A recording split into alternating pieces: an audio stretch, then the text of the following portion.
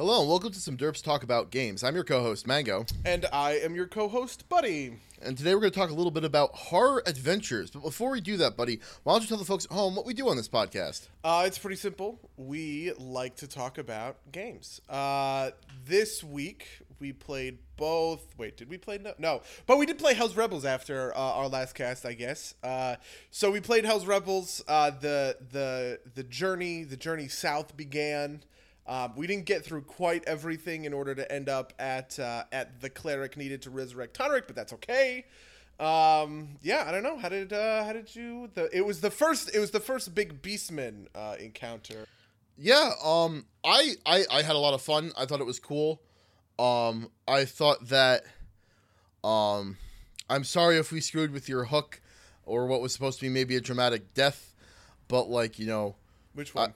Ariandis. Yeah. Oh, that wasn't a dramatic. Well, okay, that was. I don't mind giving away this secret because it's in your favor. You did the right thing. Ariandis was the easy way out, but it would have cost. She would have died, right? And it would have cost you her. As as a leading NPC in the order of the Torrent and everything like that. The correct answer was to do some there was a lot of different ways that could have gone down. But I think your plan was pretty good overall, and I'm glad it worked out. Didn't think I would need to use a negate aroma. Ever. I just took that. Honestly, it's funny because I was sitting there, and there was a couple ways that I thought that might play out. I thought you might try and do a stealth thing, on the map itself to try and turn the Cygor against the Beastman, which would have been, you could have gone a lot of different ways with that. You could have just tried to lure away the Cygor and then fought the Beastman, who would obviously not have been that tough. Lure away the Beastman and just fight the Cygor, right? He's super wounded, even though. He still probably would have gotten one or two he probably would have killed one or two of the Hell Knights. That's a little bit of why they were there. But your plan to get all of them away, I thought it was well thought out. There was pieces to it that I was Expedition's Retreat only lasting 4 minutes isn't the greatest thing in the world, but I just kind of rolled all of those into those odds at the end anyway, because I kind of thought that it would have been... I couldn't think of a good way on the fly to systemize that whole thing. Otherwise, besides this plan is pretty good. I think it has an 85% chance of success. Roll it. Yeah. No, I think that was a perfectly fair way to adjudicate it. Yeah, and honestly, I like to talk about the the kind of golden contract and if you my first reaction is well, you could have rolled that in secret, but then the other part of that is if you had and I had failed, I might have I wouldn't have obviously been fuck you, buddy, but it's I guess we were not supposed to succeed at that, because that's the kind of thing where GM fiat is reasonable and expected in a way, and so rolling it out in the open is satisfying in that way. Yeah, and I also wanted you to take, I think about this to a lot of extent, because I want, you to take ownership of your role. You know what I mean? That wasn't my plan. That was your plan. You guys did everything. And I think just kind of from a top-down thematic perspective almost, it's better to have you roll your stuff, especially out loud. I also didn't mind giving you the odds. I thought being upfront about that stuff to kind of say, I'm there's no part of me here that's going to flub the result one way or the other. Was the right call. No, I find it to be a hard kind of thing to because I ran my Wrath of the Righteous game today, and we ran into a couple of hidden rolls. My players are doing well with it. It's I've actually got a thing to talk about that briefly, but sure. We'll finish this first. But I think that rolling perception is something you really kind of have to do, because otherwise people know approximately how well they do when it it's well, I missed the thing I was supposed to roll for, or or like, if they roll high and it just happened to be a high DC, like, sometimes these Adventure Paths have things that's like, if they hit like an impossible DC, they notice something, but they'll probably miss it. And like they roll a 30 and you're like, oh, you don't notice anything. They're like, well, what the fuck? But then you're going to kind of run into this issue. It worked out well. I think in that, like, so one of my players has an ability to reroll a perception check if he fails. Or like to maybe interesting. Like he gets, or it's not if he fails, it's if he can reroll the perception check after the result is revealed, but before, or like after the roll is made, but before the result is revealed. So it's meant for a situation where you like roll a 5, right? And he kind of very shorthanded. He's like, if it's below a 5, just reroll it. Whereas I think the kind of way I took it is that like if he rolls below a 5 or so, I tell him that he rolled poorly and he can re-roll if he wants to. But that also kind of like misses kind of the objective of the hidden rolls, which is to keep that kind of metagaming from players. How do you feel about how would you deal with that situation? Okay, so for instance, on the subject of hidden rolls, I never expected hidden rolls to be they have really changed the way that I play that I like GM and I do stuff behind the screen. I didn't think it would make that much of a difference. I thought it was just going to be a little bit of difference because, there are definitely people among our group that are a little bit crunchier, and I wanted to just kind of remove that aspect to pull. I wanted to pull them out of the system a bit for these kinds of looking at stuff situations. The investigation that you guys did is a good example of that, and I want to come back to that actually. But when I wrote out this macro that I have that rolls all of your guys' perception checks in a whisper to myself, the first part of that macro shows up for you guys, right? It's it's like /M the party like looks around kind of thing, and I almost want to get rid of that at this point because it's made such a big difference. Because there's a lot of times when I want to roll like passive perception checks for you guys, right? Where like you haven't told me that you want to that you want to make a perception check here, but you probably should, and this is something that you might just kind of notice offhand anyway. And so sometimes I feel like I don't even want to let you know that I am like rolling on your behalf completely out of nowhere. I feel like you can I feel like you kind of want 2 macros for that, one with the header and one without. One for when we're like, please roll, and one for when we're like, and one for when you're like, this is a thing that you should do. And you've kind of got this at a physical table. One of the things is that when I want to do that, like sometimes I try and throw in like ghost rolls, right? Like I go over to my little hidden corner and roll a couple of dice that mean nothing, but like, just to keep like, just so that like, nothing always means like if I always go over when it means something and I roll the dice, that means that like that's a signal in itself, kind of like you were saying with this header, almost exactly like that actually. Whereas you've got kind of this advantage that we won't know about these passive checks when they happen.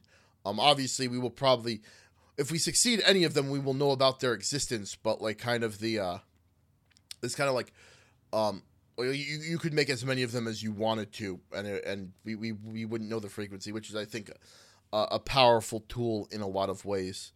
Although sometimes I find that kind of stuff sometimes a little bit hard to do too. It's like, well, like if they don't hit this, they miss like some bonus area in some way.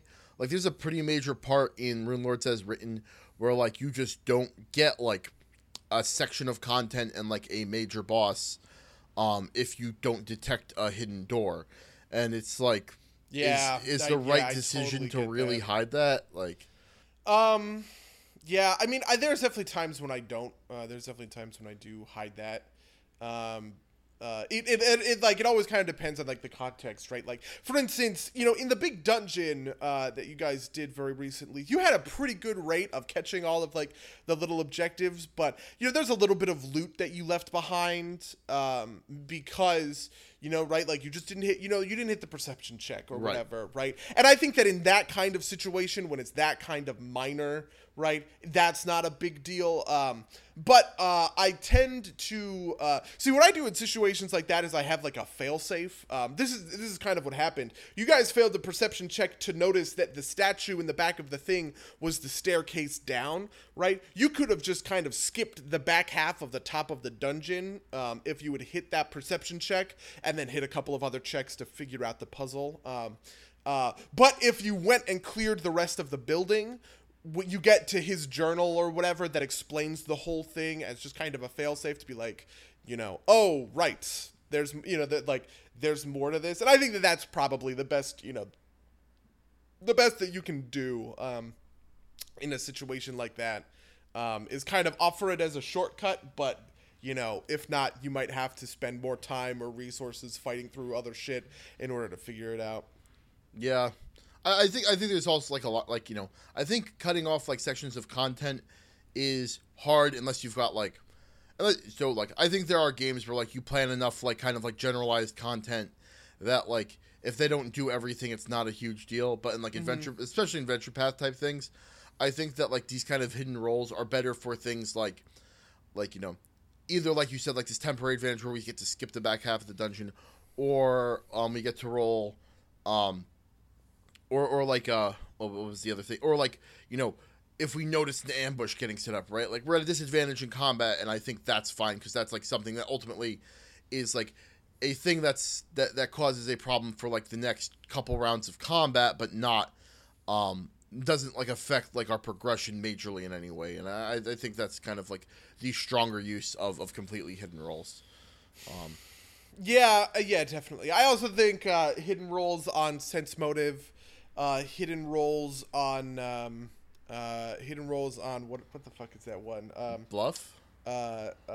No, sorry. Hidden roles on well, Stealth? maybe Bluff would be... Stealth is the other one. Hidden rolls on Sense Motive and Hidden rolls on Stealth have also gotten a lot of mileage. I wouldn't have been able to do that Morgar Manthai session unless I had control, or unless I, screened your Sense Motive checks. And it also allowed me to do the fun things, right? Where, like, you set... this is the one where I set a number, right?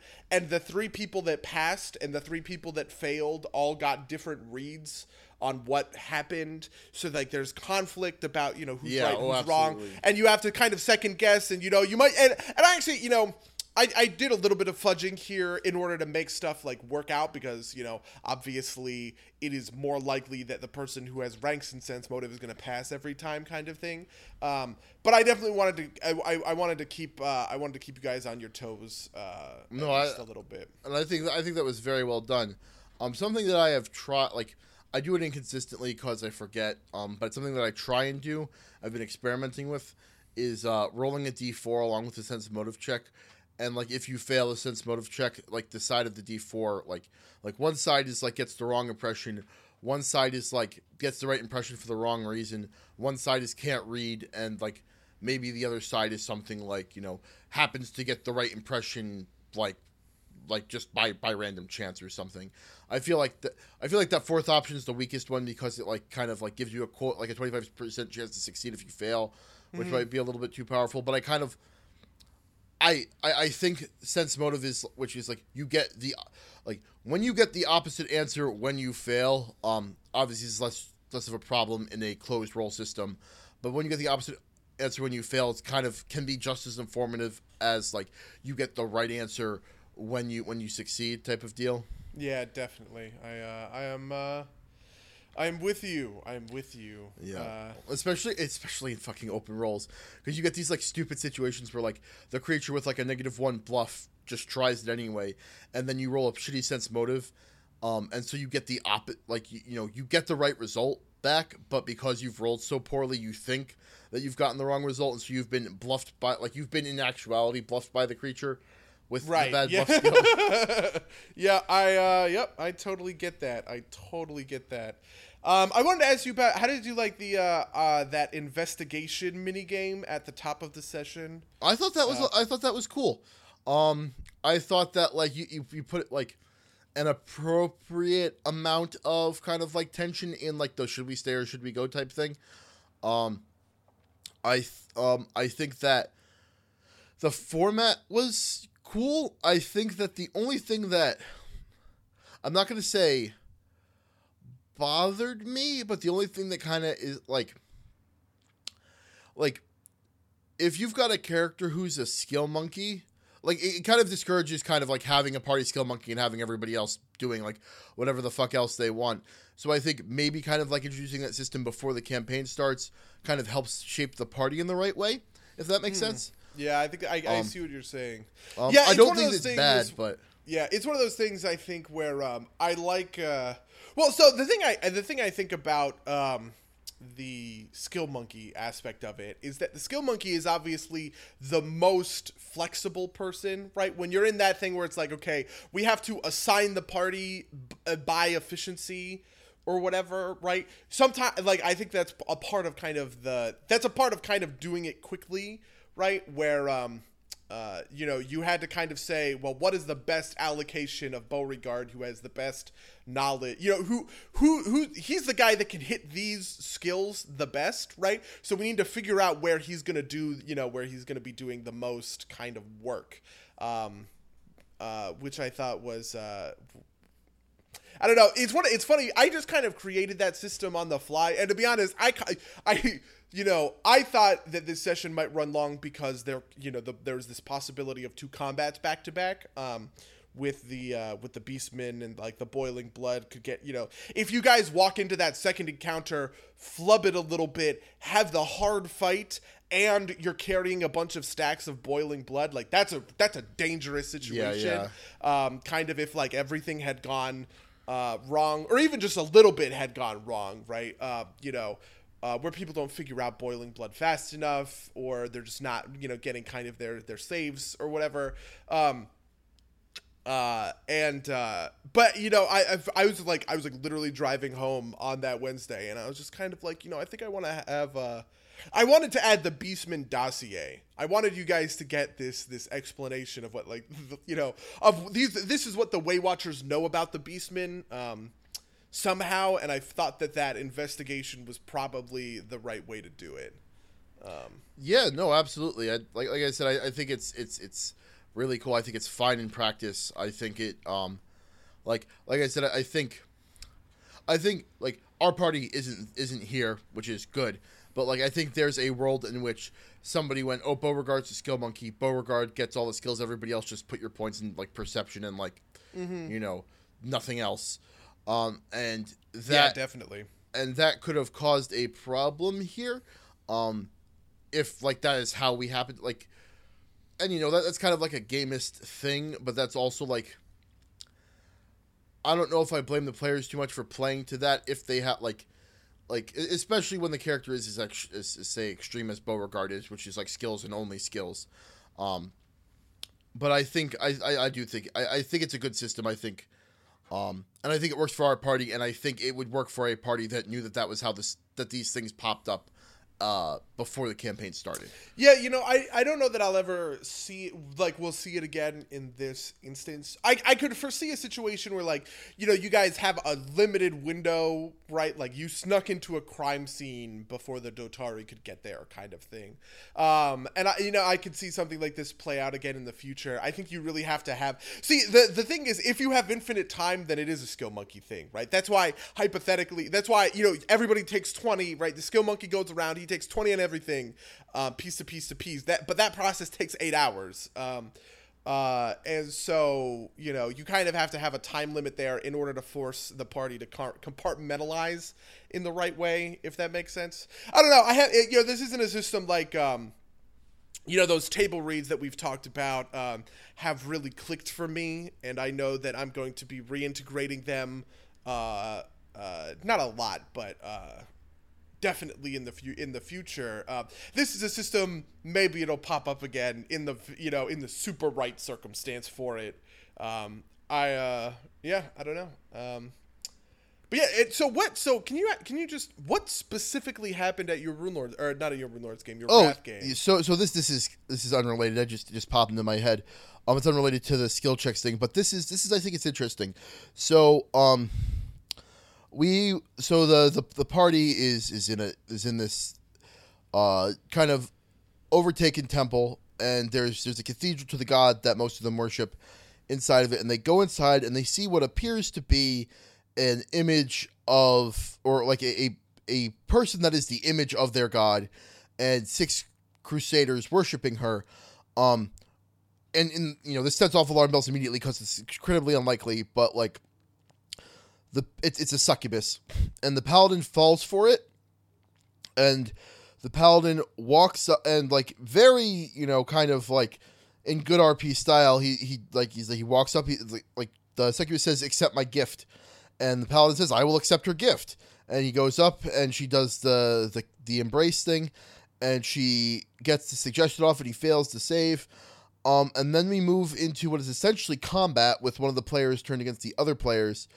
And the thing that happened was that the paladin was kind of doing everything in his power to hedge against actually hurting his party. And in some ways it made sense, right? Like when he was like, these are my friends, I'm going to ask them to surrender before I hit them, and when I do, and like, on the first round of combat, before I get the chance to ask them to surrender, I'm going to try and hit them with the flat of my blade to do non-lethal damage.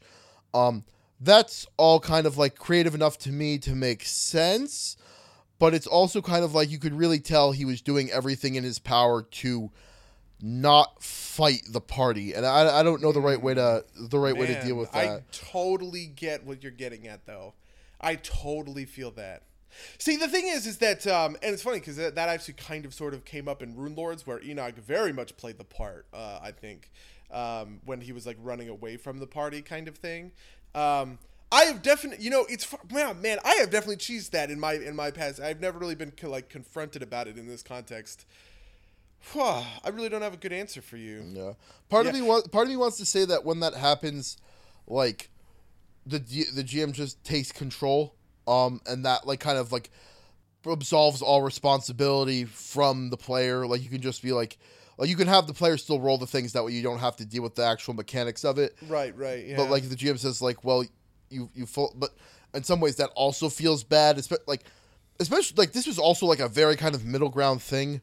Right, like it wasn't a dominate; it was a suggestion, and it was a suggestion that he repeatedly failed the will save on, and it wasn't. It was like, it was enough that like you could have the argument like, why would he be hitting his friends? And like the answer is justifiably like, well, the person that he believes is his god is giving him an order to do so and is telling him that they are evil, like.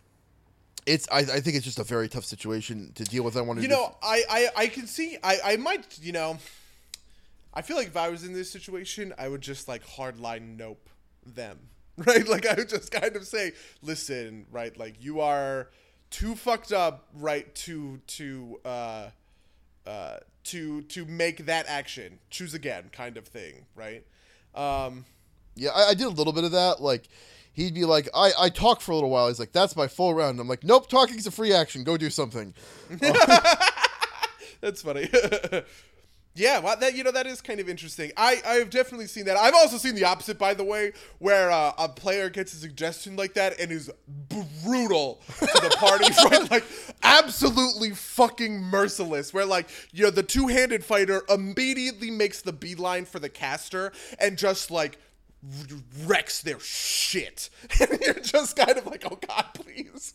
Right? Like, fucking don't kill him. Like yeah. Absolutely. There's also like this. There was one character that he did make a full attack against, and it kind of felt like that was more because he was okay with attacking the player rather. Oh boy. Oh my god, I know exactly who you're talking about. In both instances, I just figured it out. Yeah, I definitely feel that. I've definitely seen this kind of thing go a little bit off the rails. Yeah. But I like, it's a cool thing to play with. Like I had a point in the long past where like, I've done this twice where one person kind of got like body swapped with a vampire. It was a different system where it could do that. And the player played along with it perfectly. And it worked out. The player was, I guess, it was funny because it was like it was like just this bro that like I was hanging out with, and he was like, "Yeah, I'll play some Dungeons and Dragons," and I'm like, "Yo, so sorry, but you got body stuff." He's like, "Yo, bro, I got this," and he plays the part perfectly. And then there was another time where the character was like the secret villain the whole time, and like. For those of you that are our friends and know him, our friend Rohan was just so deadpan that no one suspected it, and it was perfect. Yeah, wow, fair enough. Yeah, tip to our friends out there: Rohan's actually a great D&D player. He really gets into his characters. He wants to play stupid characters, but he gets really into them. You know, I've definitely seen this kind of thing come down the pike. In my time, and I think that it is definitely like one of those, like, it can go off the rails, it can get rough, but it's also one of those things that can really like spice up a session, you know, like and make it kind of shine in a way that it otherwise wouldn't, which I really appreciate that in the right kind of circumstances and situations. Yeah, but yeah, this session was pretty good. I've got it was really funny because like he was like, so what the paladin was clearly trying to do is like he told everybody to surrender, and he was like, well, if they all surrender and this person who the player knows is evil tells us to attack them, that's very clearly going to break it because I know I'm going to know that this is wrong, and that's fair. But like no one wants to do that except for the one character who's just like, yep, I surrender. It's like I put down my crossbow. Okay. Yeah. Sure. Wow. Fair enough. It worked. It worked perfectly. It was funny because I had one of my players who's coming back after a long absence. He was taking over for a player that had to leave us permanently. And so he just played that. He's playing his character for the session for continuity's sake. And I was thinking to myself, it'd be really funny because that player Zhao, who has been on the podcast before, friend of the cast. Yeah, he's kind of a wild card, and I was like, if this happened and Zhao was here, Zhao would just pick up the crossbow and start plunking his own team because that was what it would get him out alive. And I was happy that didn't happen, but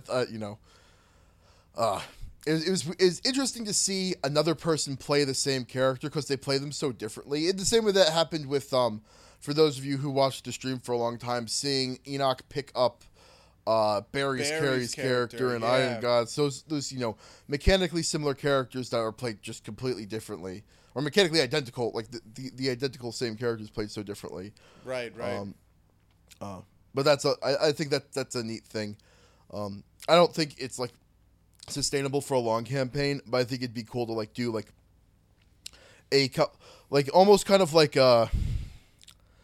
if you know the episode of Community with like the D6 where like the alternate universe, the alternate timelines, like almost like you play the same session, the same game over and over again, but every person gets a different character.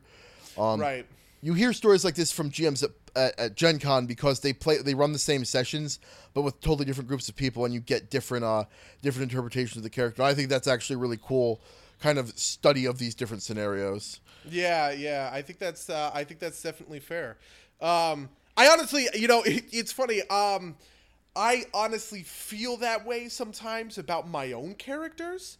Because, like, sometimes I'll just, like, sometimes I'll walk into a character just, like, on a bad day or whatever, and I will just be, like, and, in world, right, nothing has changed, right, like, 5 minutes have gone by, right, but, like, out of world, it's been, like, 3 weeks, and I'm in a completely different mindset and mood, and my, like, opinions and my, all of that stuff has just been, like, 180, and I will play my own character, extremely differently. I think, this kind of the magic a little bit. I try and put character arcs into my own characters. Like, I like to figure out what they are, like, quote unquote, about and what they're trying to accomplish. And then work that character arc as it as it comes, right? The best example of this is Kanbei from my Endless Winter game in college, right? Kanbei started out as a fairly one-to-one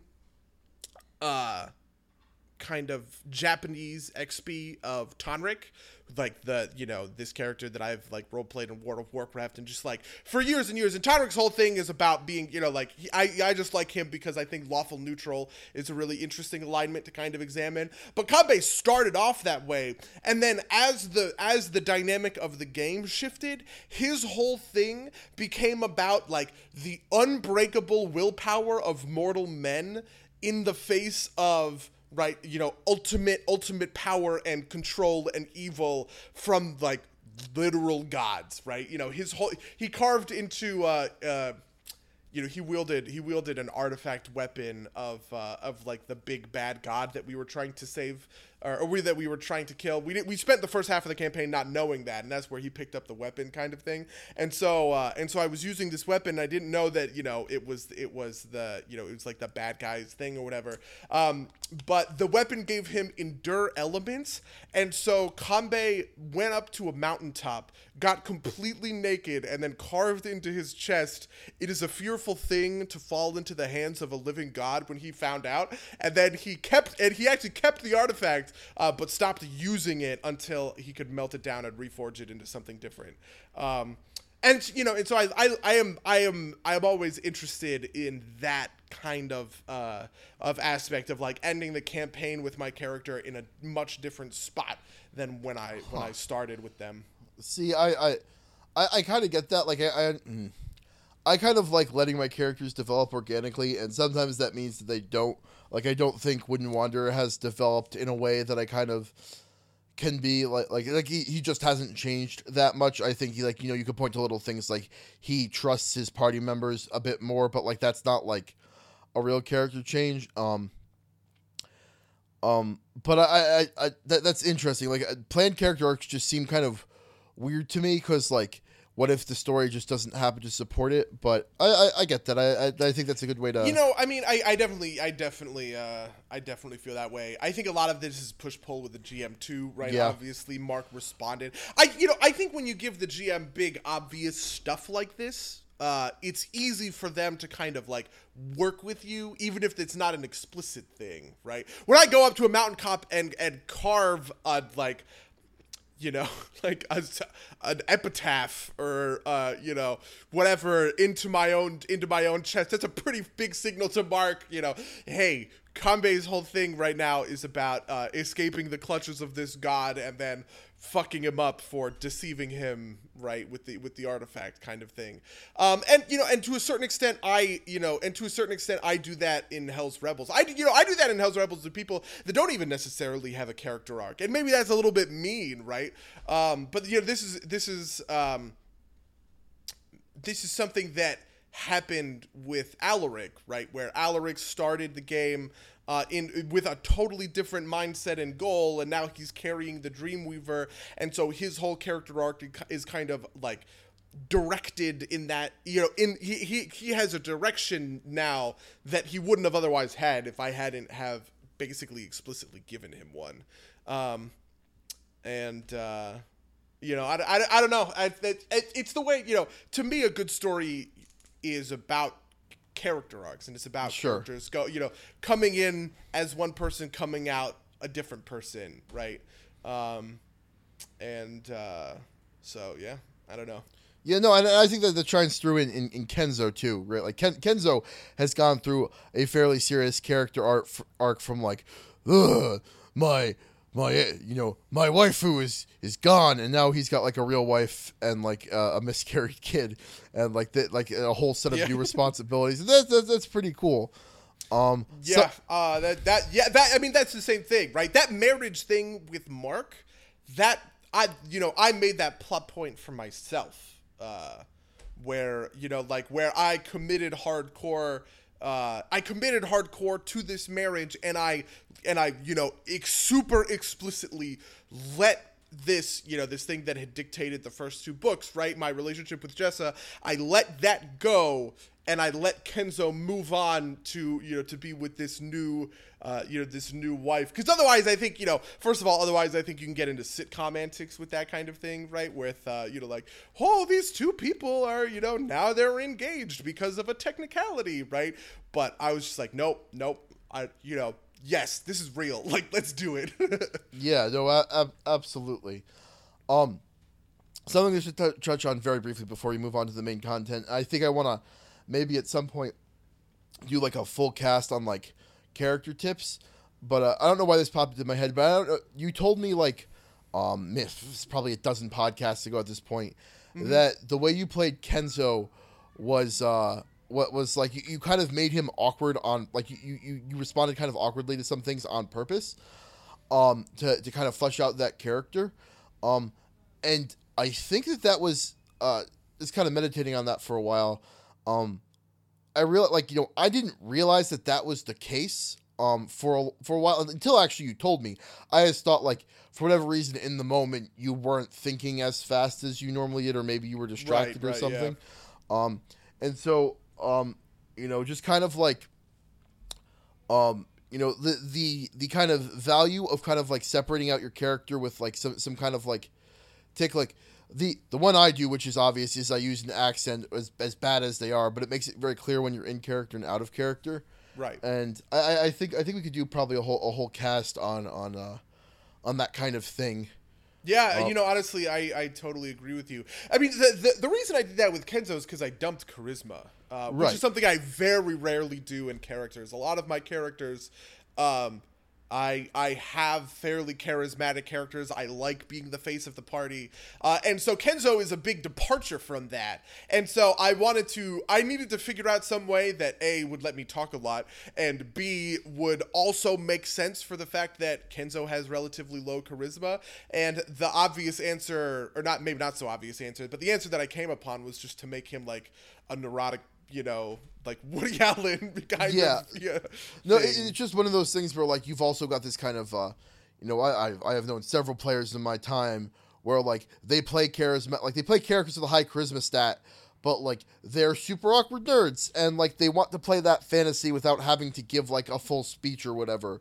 Oh yeah, I totally get that. And it can be hard to tell when like when it's the player or the character, if you don't have those like, even if you do have those signals, right? Like if I'm doing my Beauregard accent and I stumble and I go and Beauregard doesn't do that because Beauregard's a suave motherfucker, but I'm not. So yeah, I don't know. It's kind of, oh man, it's one of those kind of like departures between like.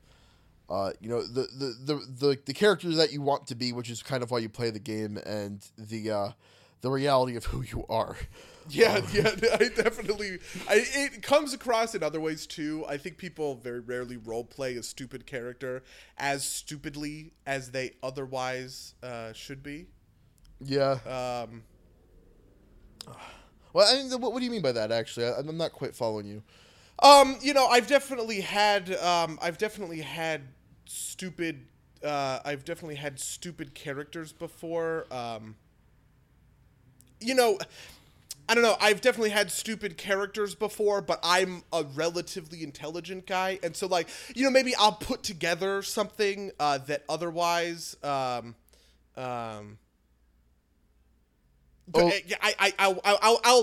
connect some dots in my head, but I don't think my character would have necessarily. And I think that's something that a lot of people have flubbed before because it's also kind of a dump stat. Yeah. No, I see what you mean. Like I've definitely played like, I think several times when we were playing your 4E game and I was playing Log, who speaks with trees, like. We'd be like sitting around planning the next turn, and I'd be like in my voice, doing, and then we should do this and this and this and this is the perfect battle plan. Yeah. And Log would be like, Log smash. And yeah. I totally get that. But we've spent enough time talking about this, so let's get started on horror adventures. Time out real quick. I need to check something. And we're back. So, sorry. We both were like, we were both waiting for the other one to do it. Yeah, yep. So we're back. I think we'll leave that in because that's just too funny to fucking. No cuts. Though actually lots of cuts. Horror Adventures just came out. It's the new hardback for Pathfinder. And in our grand tradition of talking about hardbacks when they come out, we wanted to address Horror Adventures. I have to say, from like an initial, here's where I started on Horror Adventures. I don't really agree or like the sentiment that like D&D or like role-playing games are naturally like kind of horrific. I've seen a lot of people who, are very into horror because, and they're DMs and they're trying to inject horror elements and all these things. And I kind of have a fundamental belief that that's just really, at the end of the day, not the case when it comes to most RPG systems. And so I thought, well, Horror Adventures, right? How good can Horror Adventures be, right? The premise for it is so off and wrong, effectively, that like, unless you're willing to really upend a lot of systems in order to, if you're willing to kind of gut aspects of Pathfinder, I think that you can get there. But I don't know how willing Paizo was to kind of indulge in that. I was wrong to a certain extent. Paizo has sold me on their aspect of how horror works to a certain extent. And I do have some problems with this, and I'll kind of talk in general about what I mean about horror not working. And they honestly, to their own credit, they address this kind of thing. But they've tackled the problem from a direction that I didn't quite anticipate, which I think is interesting. So my overall recommendation is that Horror Adventures is not a it's not a buy, right? I wouldn't recommend that anybody just kind of like go out of their way to go grab Horror Adventures in the same way I might recommend that someone go out. I think every game is better for Ultimate Intrigue. I think every GM having read that book is going to get good mileage out of their game for that. I don't think that's true for Horror Adventures, but I think it is definitely better than what I was afraid it would be. Yeah, I think I definitely agree with that. I think if you are looking to run a horror game in the Pathfinder system, I think you do definitely want to read this book. It's got a lot of good advice in it and a lot of good systems to support that. But if you don't ever plan on doing that, I wouldn't say you necessarily have to give it a skip, because I think some of the systems in here are pretty cool and some of the archetypes are neat. But you don't like that material is like, it's more than a splat book, but like the things that are impressive in this book are not necessary for most games, if that makes sense. The things that are impressive for this book are not necessary for most games. That's an interesting. Well, I mean, like the things that are the things that I think that Paizo did really well in this book aren't going to show up in every game, and they aren't going to show up in non-horror games for like the most part. And so like if you don't plan on running that, I don't think you need this. Like, I think they did some, like, they always do decent work with like the archetypes and the feats and whatnot, but those are not. Right. It's not like it's not like like I love, say, like the Magus. I think the Magus is one of the greatest classes that Paizo put out, because it really hits the battle mage fantasy really well. And I think that you could go and buy, what is that, Ultimate Magic for Magus alone. I don't think any of the archetypes in here, like, I think there's some really cool archetypes, but I don't think you need to go out and buy this book just for the archetypes, is what I'm saying. Fair enough. Yeah, wow. I get... Wow. Yeah, I think I get what you mean. I think some of these archetypes are cool. It's funny because I definitely don't think... I mean, there is some horror to Hell's Rebels, definitely. The Beastmen are expressly built to be, kind of some body horror, like grotesque. There is something grotesque, right, about contracting this disease and it warping you into just right. I pulled this from Warhammer, right? Obviously, there's going to be some there's going to be some like horrorness to that. But to its credit, Horror Adventures is going to be making at least some of the rules in here are going to be making appearances in Hell's Rebels, because they definitely do fit certain aspects of what I am looking to accomplish, and what I want to kind of like see. So they're kind of is that. Okay, I think that's fair. At the same time, I think some of these archetypes. This is one of those first times that I've really looked at a lot of archetypes as explicitly PC archetypes and explicitly NPC archetypes. Yeah. I think it would be. I mean, they kind of denotate this because a lot of archetypes require an evil alignment, which I think is pretty interesting. And I think it would be awesome to play a serial killer, right? Like, I think that you could make that work. Jumping ahead to the vigilante archetype serial killer, I think you could make that work in the right kind of game, right? Hell's Rebels could support that, right? Yeah. If you had kind of like the right players, if you had the right party, I also think that there's just there's some stuff in here that I read that I'm like, wow, that's for MP. This is a boss, right? That's what they're trying to get you. So I'll just start this where this is how I think about horror in games in Pathfinder, right? This specifically apply. I came to this conclusion when I first started trying to understand cosmic horror. Cosmic horror is something that I have never seen people ride the dick of, the way that I've seen people ride the dick of like something, except for in like these RPG sessions. So many people who play D&D, who love D&D, who love Pathfinder, who love RPGs in general, are huge fans of like Cthulhu stuff and like cosmic horror stuff, and it's always been mind-boggling to me. And so in my travels to try and understand why that's the case and try and get that, I kind of came upon the realization that at the end of the day, a lot of these, cosmic horror is very much about powerlessness, right? It's about like Cthulhu being just that much more like powerful and terrifying than you can possibly imagine.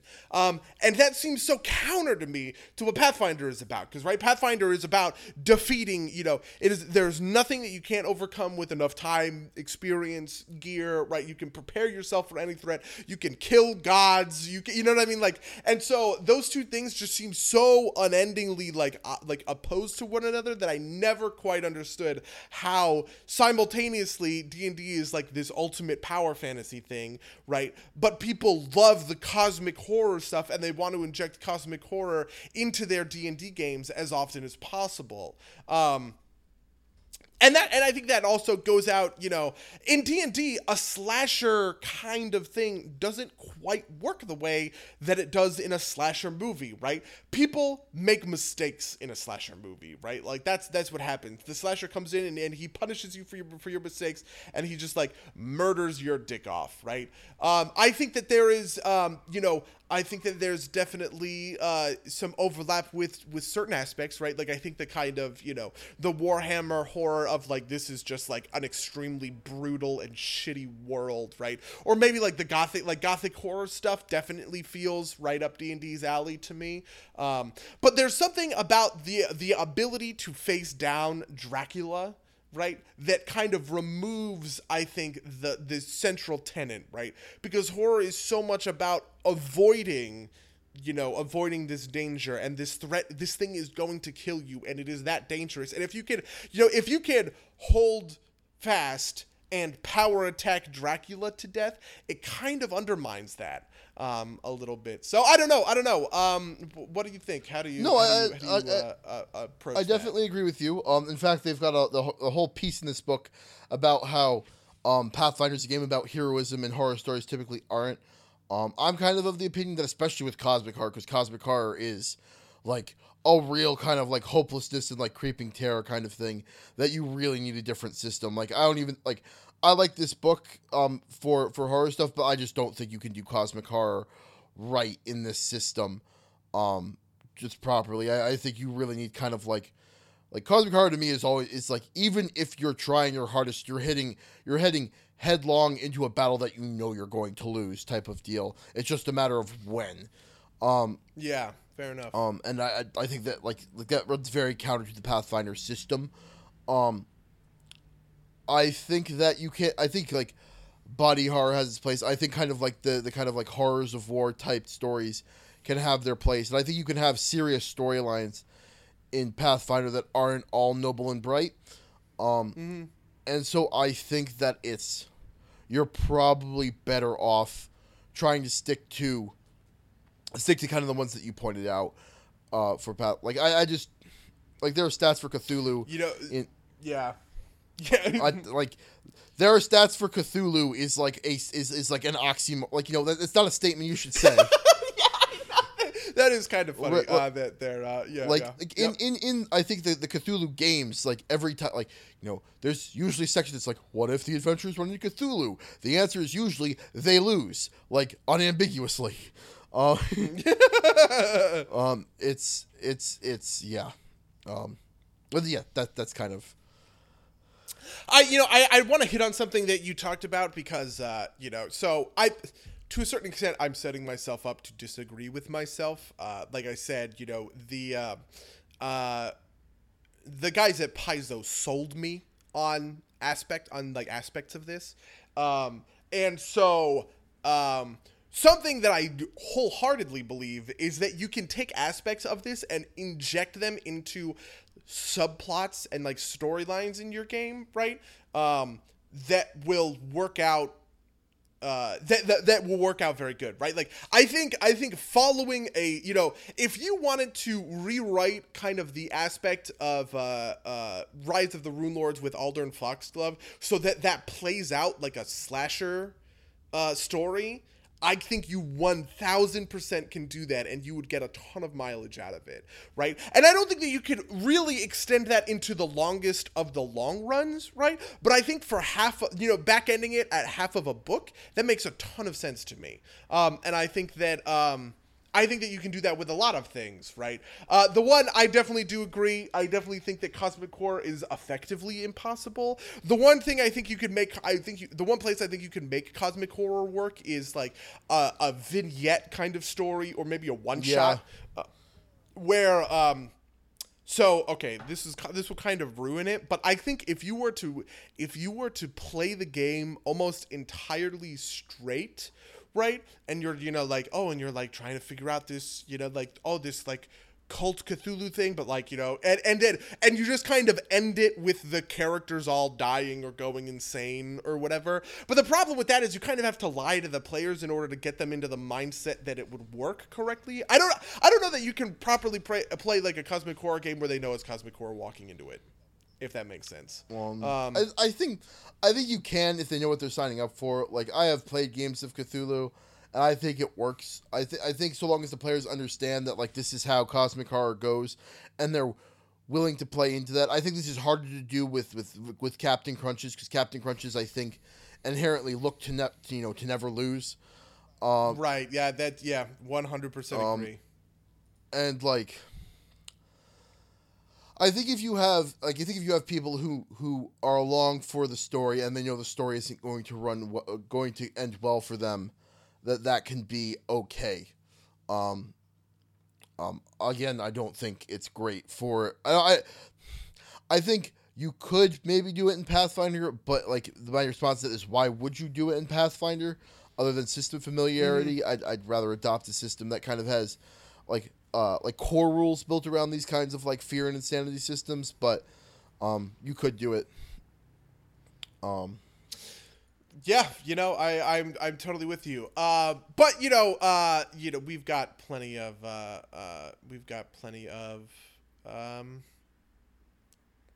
time, to dissect some of this stuff. I want to actually get into the nitty gritty of Okay. it.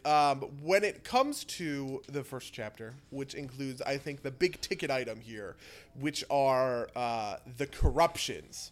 What's your general? How do you feel about these corruptions? What in all senses, I guess. I think it's a really cool idea. I think the idea of kind of like tapping into forbidden power to make you like more powerful at the cost of some of your character is really cool. I think on implementation these vary wildly. Like I think some of these are great. I think the lycanthrope one is amazing. Like I think that's like a really good balance of things. I think the lich one is kind of really bad. And I don't mean like necessarily like there's you don't get a lot of benefit, which from if you said to me like everybody in this game has to pick a corruption, and we're gonna go like play like freaking Monster Mash, then I think that like there are some that you can just like you're just so bad that you don't pick. I think if like these are things. Interesting. I think the lich one is actually pretty good. I think it's good thematically. I don't think it's like I said, if we were to play like the beneficial version of this system, and you were able to go and say like everybody pick one of these, you get some perks, and we're mostly playing this as kind of like the brighter side of this, as bright as you can be. I think that going to pick lich, you only ever pick the last power, which is like spell casting, and I don't think it's. Oh, what? Really? I think, first of all, the specific abilities Malevolence and Master of the Dead are both awesome. I think their drawbacks are too big. I kind of agree with you. I think, taking that charisma drain is a little bit rough, but it's also one of those things like in order to cast that, you have to be manifestation level 6 anyway. So, I kind of like the push-pull of I'm going to temporarily create these undead. I'm going to get a little bit fucked up in the process, but it's easy for me. Maybe I can cast Restoration on myself, or somebody on the party can cast Restoration on me, right? I think that kind of trade-off is doable at level 12, which is the first level that you would hypothetically be able to take that, right? I think that the specifics about the Licha side, I think that so one of the things I do want to point out is that I do like is that the stains, which are the drawbacks, and the gifts are tied directly to each other, so you can't be like I take the easy stain and the good gift. I think that's a really smart decision on Paizo's part. Wait, sorry, can you just what? So when you take a manifestation, you get a specific gift and a specific stain, right? You don't have a list of gifts and a list of stains that you can kind of match willy-nilly. I see what you're saying. Yeah, okay, I agree with you. And I could the thing that I looked at when I saw Malevolence is like when you drop to 0, you instantly die, and I was like, that's not great, right? Like that's something that prevents me from taking it, if I'm interested in preserving my character at all. And kind of on that same, that same line, I think that a lot of the corruption stages they advance a little too fast, right? Like, so the other thing I think about the Lich is I think it has very good progression. I think the triggers for its corruption stages, which is failing a throw against a necromancy effect, learning how to cast a new spell or spells, or being exposed to 25 points of negative energy damage, or also it's like if somebody casts Death Ward on you. I think compared to some of the other ones that up here, which have you like making saving throws every day, hell yes, I'll take the fucking Lich one, where I'm basic, at the end of the day, I'm taking saving throws every time I level up is what that like and maybe like once or twice during the level. Though that's so infrequent that I think that makes it like much better. The hive infestation,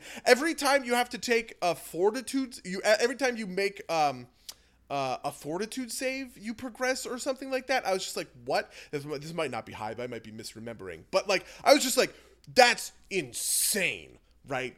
That every fortitude save I make, I have to roll. That's just you're right. You're right on that one. Like I do think that when I first looked at it, I thought it was a little bit worse than that. But you're right. That's not as it's not as bad as some of the other ones. But I did want to point out that some of them are bad, just kind of on like not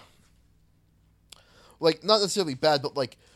You miss a lot of opportunity on kind of like a very base level. Like the Shadowbound is the one I like looking at for this one. It's like you cut the Shadowbound, and there's also one where you get angry at people. I can't remember which one that is. And you're like unusually cruel. Oh, disproportionate. It's the first one, Accursed. It's like the Accursed. I like Accursed, so we're gonna go with that one. It's you every time you have the opportunity to when you do something really bad, you have to be very spiteful. Hold on one second. Let me just read over this real quick.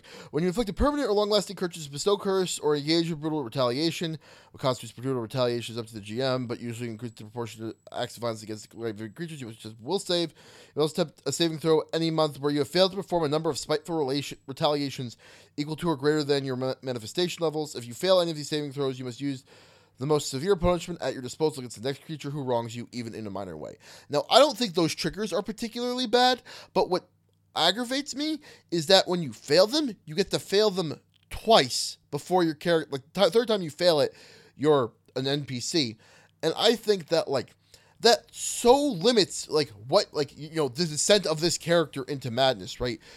He was mean to two people, and then he became an NPC, like. Yeah. Like, I really want that to be, like, a bunch more of them. I want you to, like... I also think these DCs are way too high. For instance, I think if all of these were DC 10-plus manifestation level, we would be having a very different conversation, right? Because, so for most of them, they have a phrase at the end of it that's like, if you succeed, the DC increases by 2, which I think is cool, right? I think if you are able to resist this urge to become a werewolf and, like, murder people, right, that it should be harder and harder to keep that going for months on end, right? And so, hypothetically, at the beginning, right, it is DC 11, DC 12, but, like, not all that far down the line, it's DC 17, 18, 19, boom, okay, progression, Corruption Stage 2, right? All of a sudden it resets back to that 10. That makes a lot of sense to me, right? Where the DCs are easy enough that you're going to make them a couple of times and stack that +2.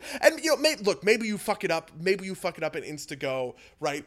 The rolls are the rolls, right? But the numbers are built to kind of make that progression happen. But these numbers aren't that. These numbers are the opposite. It's a DC 15 plus your manifestation level. So at level 1, that's a DC 16 will save, right? Even if I'm relatively good at this, right? Let's say I'm a wizard with, a good will save of +2, right? I have to have a wisdom.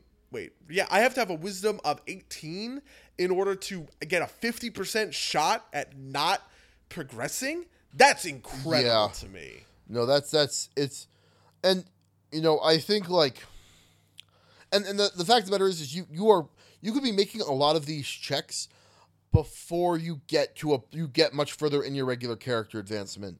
I think they kind of like didn't scale these right. Right, almost like if you don't get your corruption until later or whatever, and like they also don't go up. So like I think like a late level character has very little issue passing these, but like an early level character has a really rough time passing these, and I think that's like I feel like the chances to come should be like a little bit more flattened out. Like it's like I don't know what the best way to handle that in terms of like. Advancing the DCs, but like I don't know. The other one that really bothers me is the deep one because it's corruption stage 2 is if if you're already venerable, when you hit corruption stage 2 you instantly transform and lose control of your character. Venerable for a hybrid deep one is 60 years old. And the fucking example character they have on the page is a dwarf. Right, like your starting dwarf is normally like 300 years old already, or like 100 something years old already. So for any character that isn't like a short-lived race, you only get 2 corruption stages, which I think is also super dangerous for this. Yeah.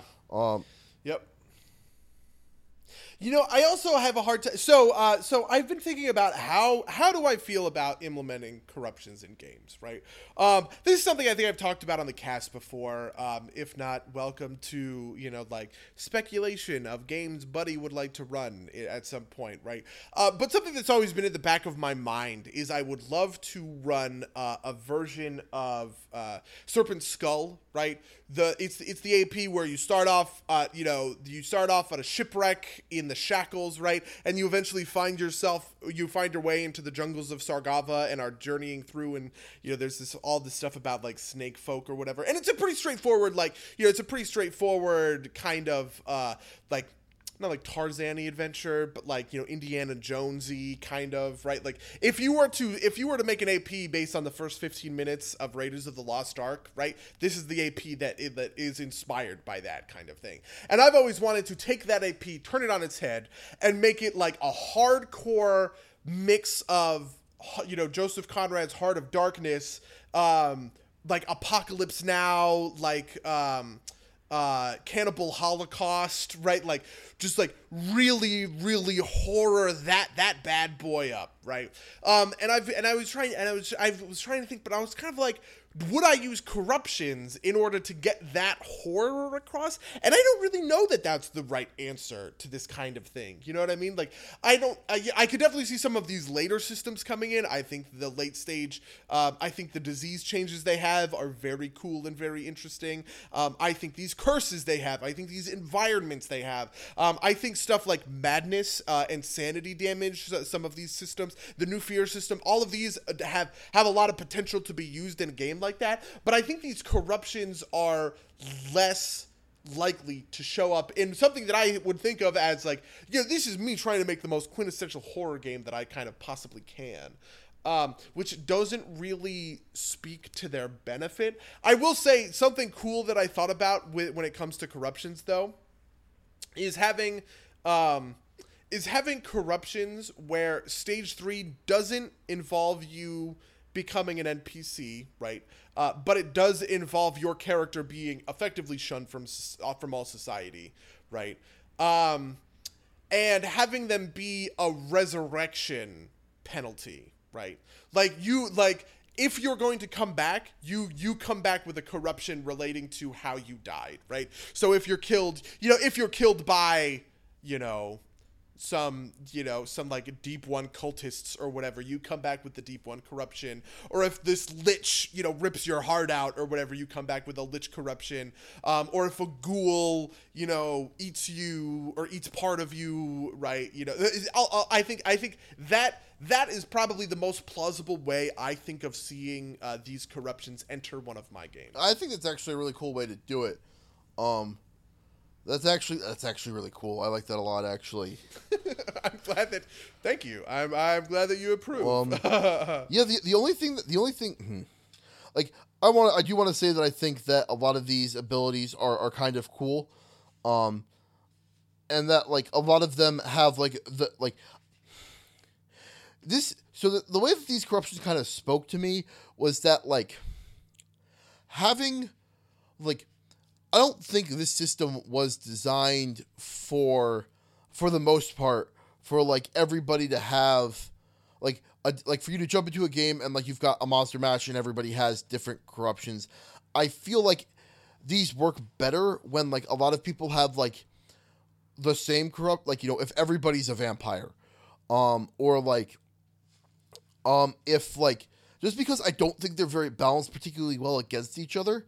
or if they're like kind of like a that is subset. really hardcore interesting. Also, I think some of them don't lend themselves to being in a party together, Yes. right? The deep one is kind of the best example of this, right? But I don't think like the deep one meshes super well with like Hellbound, for instance. Like right? I also don't think that Hive meshes well with any of them. But I also think that these have the potential to be good for like a single character, right? Like if you wanted to tell me that like say Bloodied Quill has a hellbound corruption, right? And that's kind of like his struggle. I think that works. I don't know if anybody else in Hell's Rebels needs to have a corruption in order for that to work well. Right? Like, if somebody came up to me in Wrath of the Righteous and was like, I want to, I'm so mad about demons that I want to take a curse as a corruption, I think it'd be okay with it. But I think if the entire party was like, and I want to be a deep one, and I want to be a hive one, like, I think that maybe that's not the right direction for this. Yeah. Yeah, I think part of it also kind of comes into the fact that, so I think part of something that has to be taken into account when it comes to horror is that the kind of threshold for death needs to be a lot lower. Oh, excuse me. Needs to be a lot lower. I think that death needs to be, first of all, it kind of can't be trivialized, right? Like, dying and coming back isn't something that can happen all that much. And I think people in the party need to die in order to make horror, like, really work in that kind of situation. And, because, like, the slasher needs to kill people, right? And I just don't think that the slasher, in a game like Hell's Rebels, where I use a slasher subplot in order to kind of move the story along in one direction or another, and some of your NPCs die, I think that works really well, because Hell's Rebels, a lot of Hell's Rebels is Pokemon, right? It's going around collecting these NPCs because they're going to be useful for you later, right? Because you can call upon them to help out the rebellion and do what it is. So losing an NPC, Ariandis dying, that's a real loss. That's something you want to prevent, because she offers something to you. So I think a slasher that kills NPCs works in the context of that game, right? But in a horror game, I don't think that works, right? I think that you have to go after the PCs directly in order to make it, in order to really make it work. Otherwise, everything will just kind of feel like, it's part of this, like PCs have this plot armor and it's part of this bubble, right? For that matter, honestly, I think a lot of encounters, right now, I think most encounters in most D&D games are, bring everybody to 0 HP, kill them effectively, and move to the next bit. I think most encounters in horror games should eschew that version, right? I think maybe you move to like 50% of the time it's that, but 50% of the time it's running away from this guy as effectively as possible, tanking this thing, right?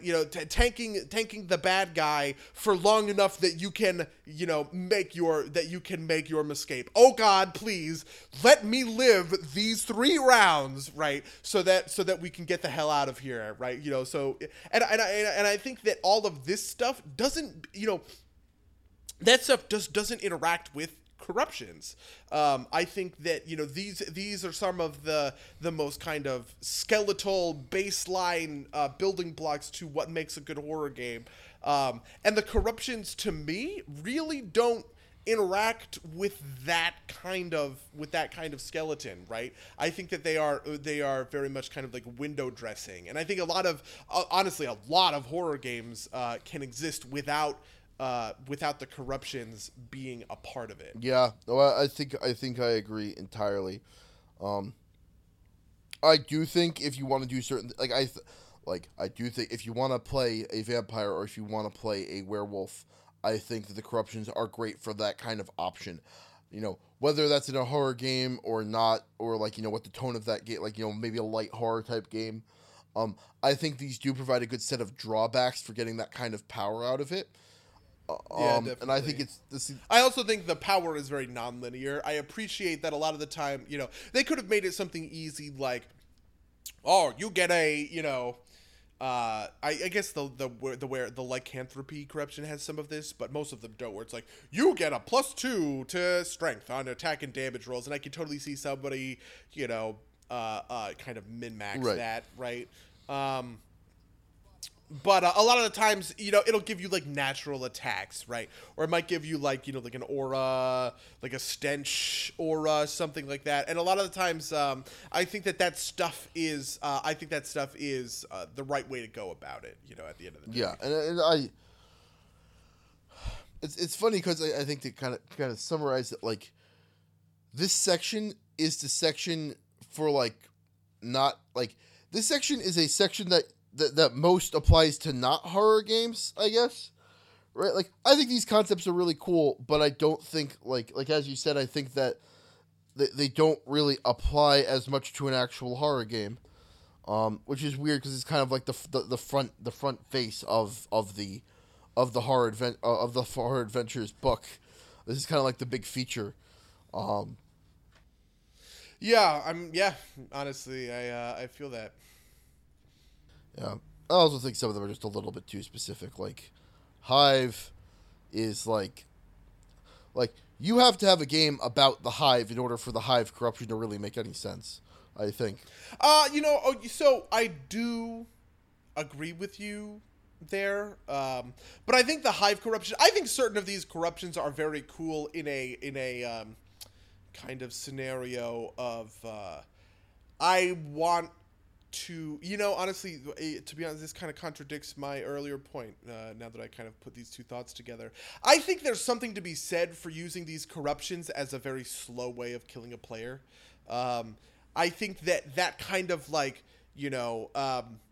struggle, I like the idea of playing a horror game where the big bad is a vampire, and in the first encounter with it, right, you just need to tank it for a couple of rounds before you can kind of like get the cavalry to arrive, before the sun arcs over the hill and the vampire has to retreat, right? I think that situation, man, I'm really kind of bringing myself around to these fucking corruptions. I think that situation, the person who tanked those 3 rounds, right? Now he has the vampirism corruption, and he has to, and it's like, look, you're gonna fucking die, right? If you don't figure out a way to get rid of it. And that's like a mini arc almost for him. I think that's actually kind of compelling. Honestly, it sucks. I think that's compelling, but I also think the rules are like the opposite of allowing that to happen, because it suggests that you give these people corruptions at level 1, and then they get manifestation levels for every 2 levels that they have with the corruption. But what I'm suggesting, which I think is the best implementation that you can have of the corruption, is a very short-lived thing, right? It's putting your PC on a timer and saying, cure this or die, right? He's not ever going to see the vast majority of these corruption mechanics, because that timer is going to preclude him from leveling up twice, right? In my game, that's 8 sessions kind of thing. Man, God, you almost had me corruptions, and then you lost me right in the end. I also think that works out too, because like that's one guy, like that's one way to kill one player, right? Like I think that loses a lot of meaning if like you go into the fight and there's a vampire and a werewolf and a deep one, and all 3 of your party members all get different corruptions. Like, oh, doing jankies, guys. We gotta get rid of these corruptions.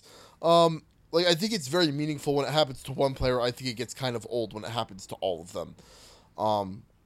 Yeah, exactly. To be honest, I have to say, and this is tangential, but I feel the same way when it comes to artifacts a little bit.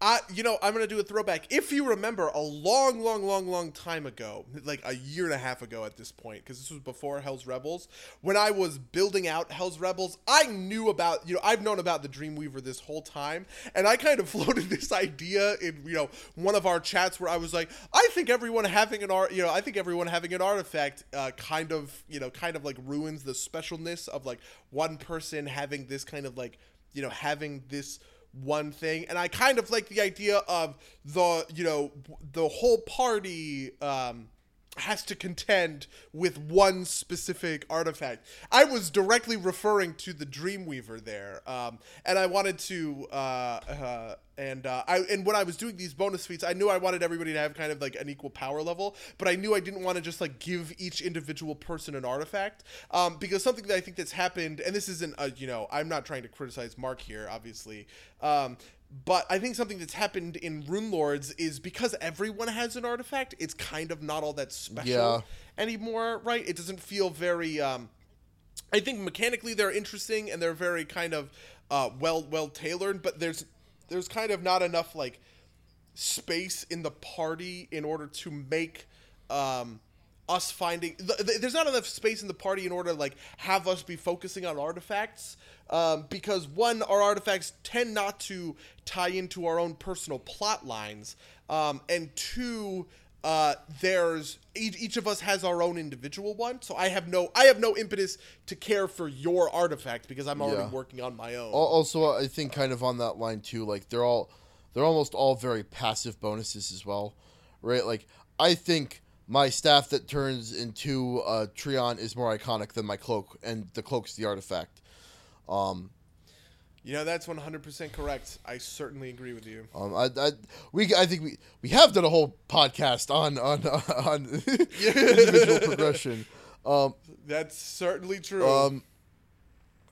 But I think there's some stuff to explore in that kind of vein. But yeah, like I could see like part of the thing to bring it back to these things is, I could see like a real character storyline, which is kind of like I embrace this dark power because this is the only way for us to guarantee that we succeed. But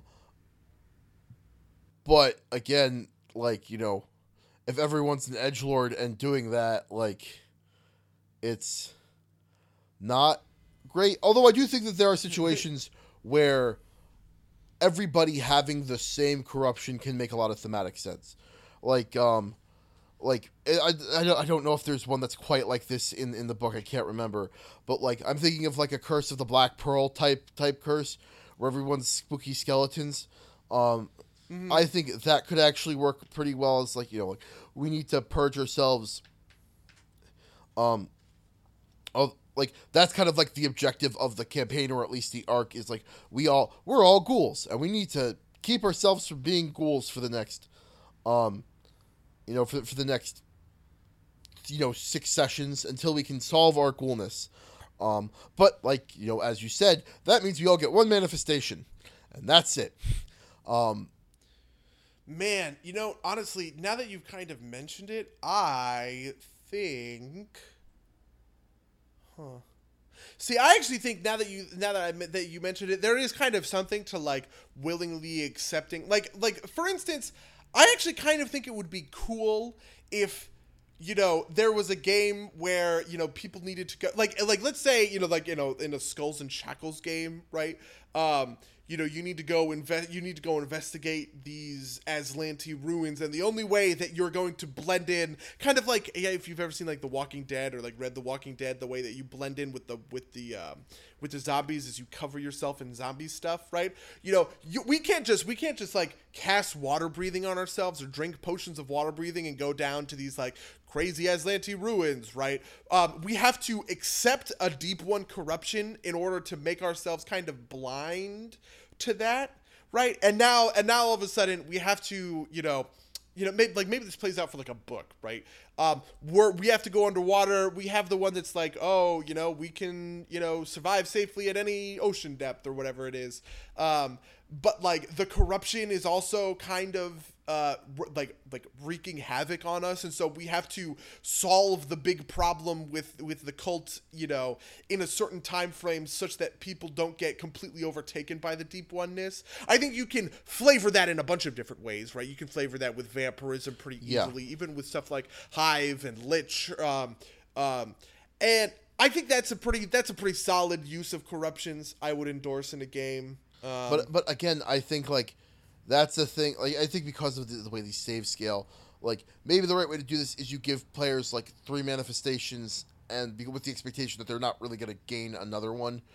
That way you can kind of like fully use the system without like limit. That's kind of true. Yeah. Like maybe you would say, okay, all of you have. Now I want to just take a look at it, right? Like all of you have deep adaptation, and maybe all of you have loathsome gills, right? Which allows you to breathe underwater and survive at any ocean depth, right? And then you get to like pick two others as necessary. So like, your fighter can take Claws of the Deep, but your, I don't know, caster can take fucking something the else. bulbous one or something. Yeah, you're right. Yeah, exactly. Right. I think that tax to me. That works. I think part of that too, though, is like, we have like the minute you said in order to investigate these ruins, we have to accept the deep one corruption. In my mind, if you're doing that, like, you have to have a damn good reason to do it, right? So I think a lot of what kind of misses like the boat on kind of like accepting terrible power for terrible like the Hellbound, right? And your contract comes due type thing is that like a lot of this kind of like fantasy around like accepting terrible power is that like the consequences of that are like far off in the future, right? Like like Hellbound contract, you have a lot of power now, and when you die, which will probably be in a while, right? Like then you have to pay with your soul. And I think that works because you could see a person who says like, I will trade 60 years of power for my eternal soul, right? I think it's very hard to convince like a character to will like, I think it's very hard to convince in a horror setting or like in a non you said Skull and Shackles, so the Skull and Shackles are kind of morally ambiguous pirates, right?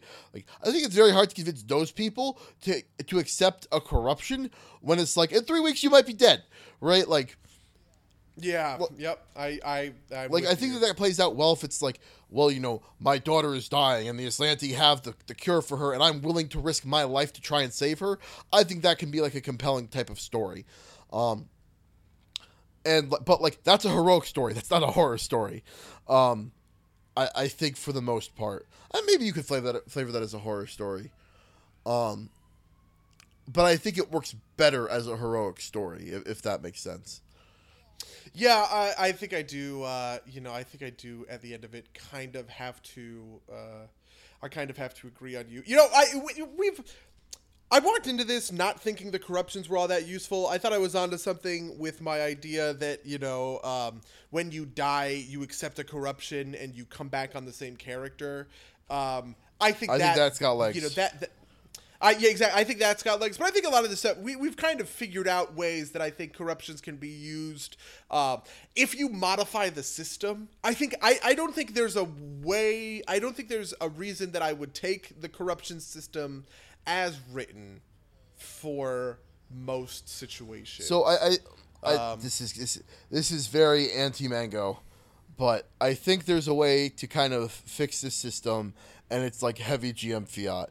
It's every time they make a corruption, a corruption stage save, you roll it in secret and you fudge it in the right way. Like I think that's just kind of like the way you like, and I hate that answer, but I think that's. I mean that answer is roll up that contract and fuck it, that's funny. Yeah, I mean, I don't know. See, because also, another part of me thinks, for instance, this is something that I think about when I talk about that kind of Heart of Darkness game, where I think, to me, the characters that enter that game are not the characters that exit that game, right? Odds are your level 1, whoever you are is going to die, right? He's going to be eaten by cannibals, right? He's going to drown in the river, right? He's going to be, maybe, I think there's a lot of different ways that goes, but I imagine that the party that defeats this is going to be comprised of different PCs than the party kind of along the way. So that kind of, I think that kind, like I said, I think that death is very necessary when it comes to horror games. But I think the downside there, and I'm sure you're about to say this, is that then you are like you're like drop kicking players out of committing to characters because the expectation kind of is that they're going to end up dying. No, so that's kind of not exactly what I'm thinking of. I think the problem there is that because like I think there's no problem with expecting that, like, you can have the right mindset and expect that your characters are going to die, but it's when it's with this corruption system, it's like you kind of like have this like almost silly aspect. It's like the new character comes along and he has a corruption, right? And it's like, how many people have corruptions and why are they all like stumbling into this party? Yeah. Right? It's kind of weirdly clown car-ish.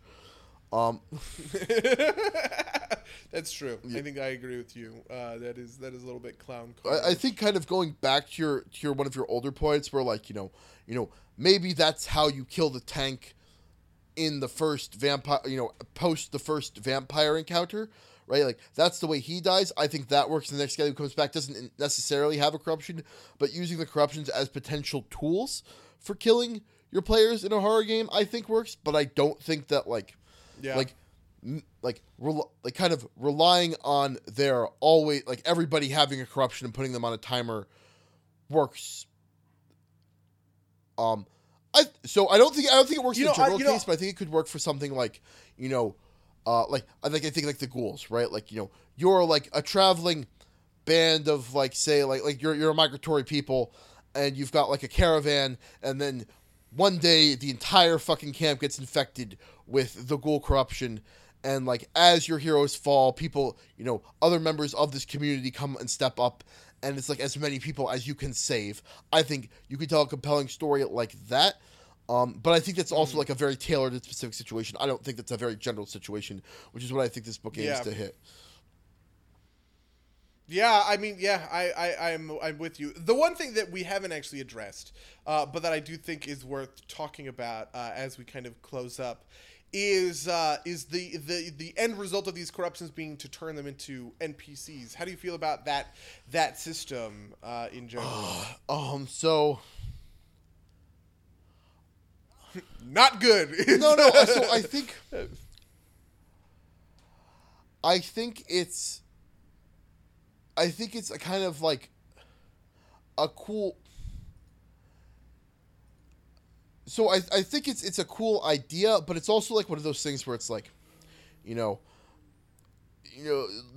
Baron the High Fighter has succumbed to his vampirism and is now kind of like this mindless thrall running around, and like, or like he's fallen too far and he's corrupted now. It puts you in this weird place where, like, he kind of either exits the story and he dies, which I think is fine. Like, he has to like completely exit the story, whether it's through death or like running off into the woods and you never seeing him again. But like, if there's like a I think one of the natural things to do with this is do a redemption arc, right? Do a redemption arc while he's out of the player's control, right? Like, have everybody else work towards trying to save him in like a very kind of like a classic story way, right? Like the hero falls and then his comrades try and pick him back up. But then you put the player that played that character in the weird position of when you redeem him, like now he's got two characters. That or he doesn't play a character for like a month, which is not a good solution either. Yeah.